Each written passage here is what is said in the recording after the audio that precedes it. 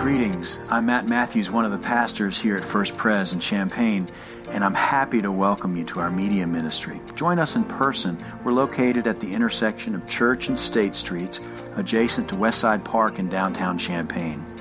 Our traditional worship service is at 9 a.m. on Sunday morning, and on most of those Sundays we offer French translation. Our contemporary services on Sunday begin at 11:15 a.m. When you come to First Pres, what I hope you'll find, is a community of people who support each other and who are passionate about making a difference in our community and beyond. You'll find relevant teaching for children and adults. We have at least a dozen Bible studies in small groups, including pickleball. That's right, pickleball. Adult choir, a bell choir for all comers, and other programs and events designed to grow your faith and give you and me opportunities to serve. There's a place for you. I'm glad you tuned in.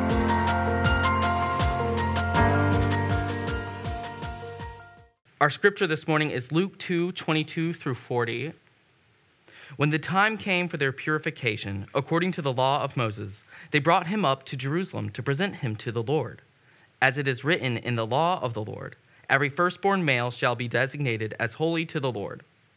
And they offered a sacrifice according to what is stated in the law of the Lord, a pair of turtle doves or 2 young pigeons. Now there was a man in Jerusalem whose name was Simeon. This man was righteous and devout, looking forward to the consolation of Israel, and the Holy Spirit rested on him.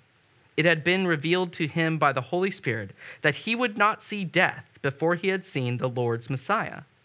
Guided by the Spirit, Simeon came into the temple, and when the parents brought in the child Jesus to do for him what was customary under the law, Simeon took him in his arms and praised God, saying, "Master, you are now dismissing your servant in peace, according to your word. For my eyes have seen your salvation, which you have prepared in the presence of all the peoples, a light for revelation to the Gentiles, and for glory to your people Israel."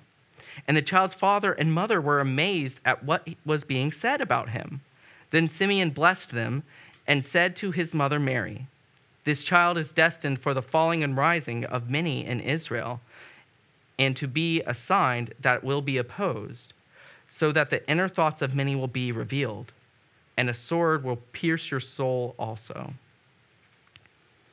There was also a prophet, Anna, the daughter of Phanuel, of the tribe of Asher. She was of a great age, having lived with her husband 7 years after her marriage, then as a widow to the age of 84. She never left the temple, but worshipped there with fasting and prayer night and day. At that moment, she came and began to praise God and to speak about the child to all who were looking for the redemption of Jerusalem. When they finished everything required by the law of the Lord, they returned to Galilee, to their town of Nazareth. There the child grew and became strong, filled with wisdom, and the favor of the Lord of God was upon him. This is the word of the Lord. Thanks be to God.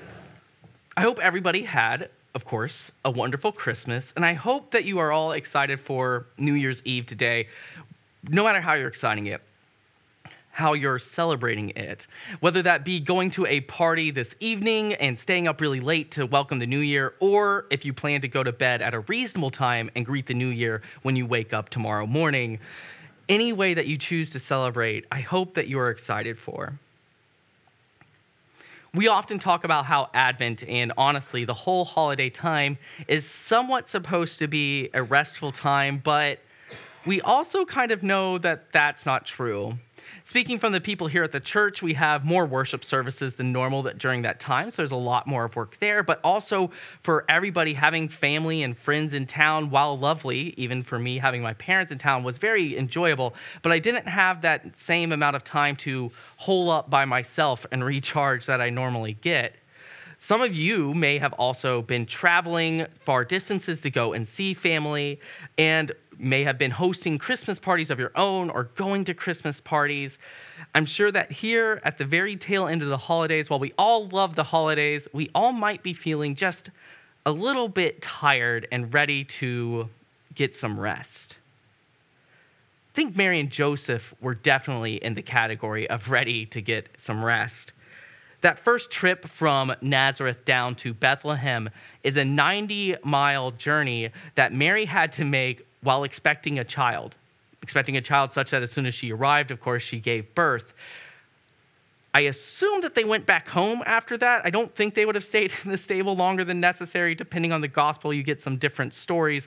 But if they went back home, that would be now a 90-mile journey back to Nazareth with a newborn child. If there's anything I've heard about newborn children, it's that they let you get a lot of sleep and rest and are really easy to take care of. No stress at all. So I'm sure they were feeling very well rested here about 30 to 40 days after the birth, when they had to take the child another 64 miles to Jerusalem for this blessing, or for this offering.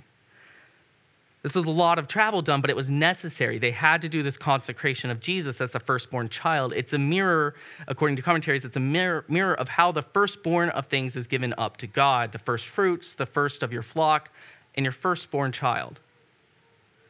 And they offer these 2 turtle doves, and Simeon, of course, leads into this wonderful prophecy and this wonderful blessing of how Jesus is going to save all the people of Israel and also all the Gentiles. As I mentioned earlier, there's some darker notes in there, but in there he also blesses Mary and Joseph, who I'm sure felt as if they might have needed it at that point.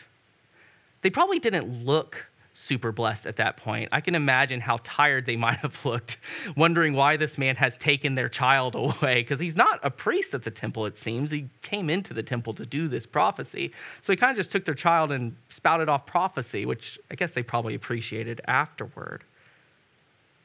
But they don't come into my mind when I think of a blessed person. And I think for a lot of us here in the modern United States, they might not be what we think of when we think of a blessed person. For us, I think that blessing often looks like a person that might have everything together, who has all the resources that they need, who maybe looks very healthy or well-rested even, and maybe somebody who's very healthy, like physically healthy and able-bodied. For me, blessings accidentally come into my language a lot more when it comes to material things. Not that I think material things aren't blessings, but rather I think that it comes into my language a lot when it relates to them. When I was in seminary, I had an old Honda Civic, an '04, that had been in the shop a few too many times to make the journey from Huntsville to Austin, Texas. So I left it behind for the first year. When I came back to Huntsville the next year, my grandmother gifted me with a brand new car, the one that I'm still driving today. And in talking to my friends at seminary, seminarians aren't exactly known for making a lot of money while we were in school. I just would say, I was very blessed by my grandmother who was able to afford this for me. But my blessing from Gani came far before she gave me anything. I'm blessed to have Gani in my life. I would also speak very similarly about the support that I had from my church and my presbytery.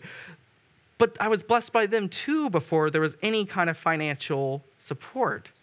That image of an idyllic life that comes from blessing, I think, can taint how we can see all of our blessings. Mary and Joseph certainly don't look that way, and yet we've got to assume that they were blessed, right? Well, Mary and Joseph are even less like this image than we might think. The offering that they gave was 2 turtle doves. And every commentary, every single one that I read about this passage over the last week, jumped at the chance to tell me that this is actually not the normal offering that you would give for your firstborn child. This is the offering that somebody who can't afford to give the normal offering would give. It's sometimes called a poor offering. It's the offering you make when you can't afford that much larger offering. I want to say it's a lamb, but I'm not positive, that you are supposed to give. Mary and Joseph are not a financially stable family. They come offering what they can in order to consecrate their child. But we know that they were blessed. The angels certainly said so. And also, I can't imagine a way of having God's favor more than God choosing to be a part of your family. God didn't just roll a dice up in heaven and say, that's the one, I want to be with them. No, God chose Mary and Joseph to be God's earthly parents, which is something incredible to think about. God chose to be a part of a financially struggling family because God thought that was important to experience. God thought it was important to be with them. God favored them enough to say, you are my parents. I think if we move our idea of blessing out of this ideas of prosperity and success, we can see blessings in more parts of our lives, even when we run into times of struggle and times of hardship. I think of our ability to reach out to God when we are in times of fear or anxiety, reach out to God's love, and hopefully to feel a little bit of God's comfort wrap around us as we feel God's Spirit rest upon us. That is a blessing to be able to know we have a God that loves us enough to reach out to us and to listen to us as we have our struggles. This is a God that has been around forever, lives outside of time, and yet is willing to listen to our momentary issues. It's a God that is just as happy to hear us praying about the great problems of the world to, I really don't know where my car keys are, and it's been 20 minutes, and I just need help finding them, please. I also think about the things that we might miss because we're used to it. I was sitting in my office on, I think it was Wednesday, and I looked outside and I saw the snow falling down. That's a new experience for me. I'm not from up here. I'm from the south. And it was it Thursday that snowed? Thursday. Oh, okay, my bad. I got my days mixed up. But Thursday, it was snowing, and I couldn't just help but be struck by the beauty of God's world that we live in.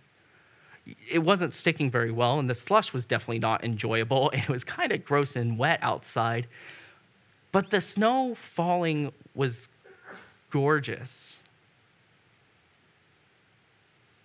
We're truly blessed to live in this place, a place where we get to see things like that. The prophets in our passage I would consider blessed too, despite having lived lives that are full of struggle.